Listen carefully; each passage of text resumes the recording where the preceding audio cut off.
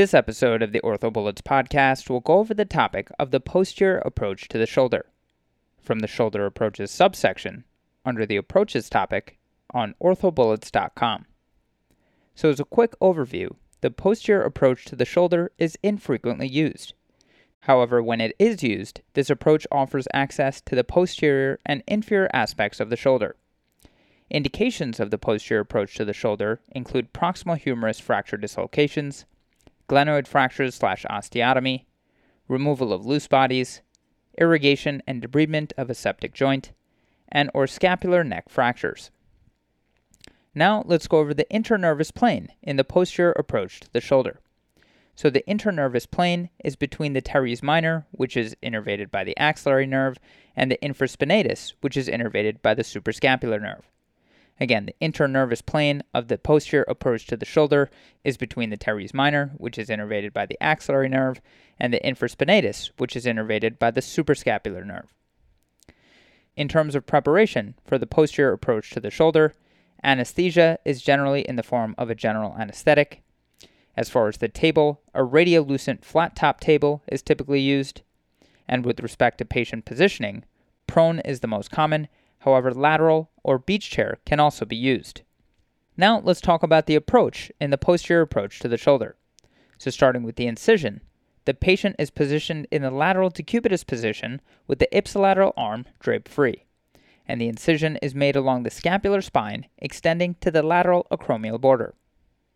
Moving on to the superficial dissection, attention must be paid to the superficial skin vessels as these can bleed significantly. The origin of the deltoid is then released from the scapular spine.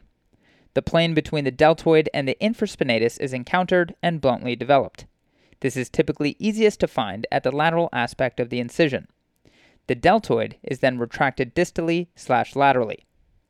Moving on to deep dissection, the interval between the infraspinatus, which again is innervated by the suprascapular nerve, and the teres minor, which again is innervated by the axillary nerve, is bluntly developed.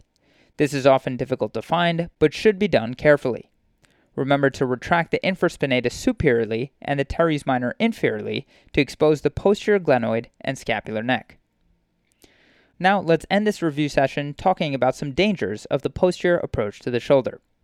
And the two potential dangers are to the suprascapular nerve and the axillary nerve.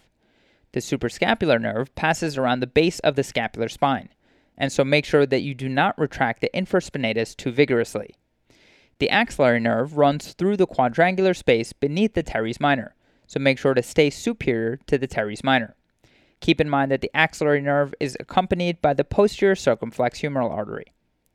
So again, to review the dangers of the posterior approach to the shoulder, remember that the suprascapular nerve passes around the base of the scapular spine, so make sure you do not retract the infraspinatus too vigorously.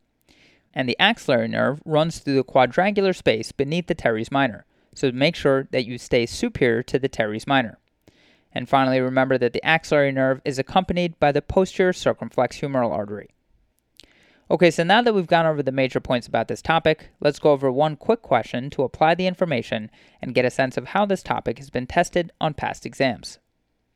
A 28-year-old football player sustained a displaced posterior glenoid fossa fracture.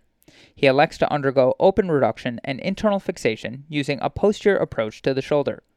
What intermuscular interval should be used to expose the posterior glenoid? And the choices are 1. Deltoid and teres minor, 2. Teres minor and infraspinatus, 3. Supraspinatus and infraspinatus, 4. Deltoid and supraspinatus, and 5. Teres minor and teres major.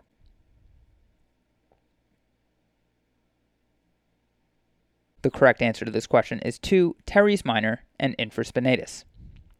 So the posterior approach to the shoulder utilizes the intermuscular plane between the teres minor, which is innervated by the axillary nerve, and infraspinatus, which is innervated by the suprascapular nerve.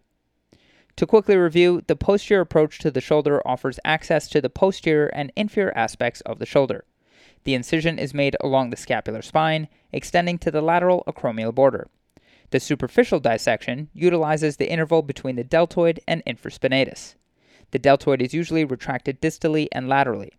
In the deep dissection, the interval between the infraspinatus, innervated by the suprascapular nerve, and teres minor, innervated by the axillary nerve, is utilized. The infraspinatus is retracted superiorly and the teres minor inferiorly to expose the posterior glenoid and scapular neck. Anavian et al. Retrospectively reviewed 33 patients with displaced intra-articular fractures of the glenoid who were treated surgically. All patients had radiographic union of the fracture at follow-up. 87% of patients were pain-free at the time of follow-up. So just a quick word about the incorrect answers. Answer 1, 3, 4, and 5 are incorrect, as the traditional posterior approach to the shoulder utilizes the intramuscular plane between the teres minor, innervated by the axillary nerve, and the infraspinatus, innervated by the suprascapular nerve. That's all for this review about the posterior approach to the shoulder. Hopefully that was helpful. This is the OrthoBullets podcast, a daily audio review session by OrthoBullets, the free learning and collaboration community for orthopedic surgery education.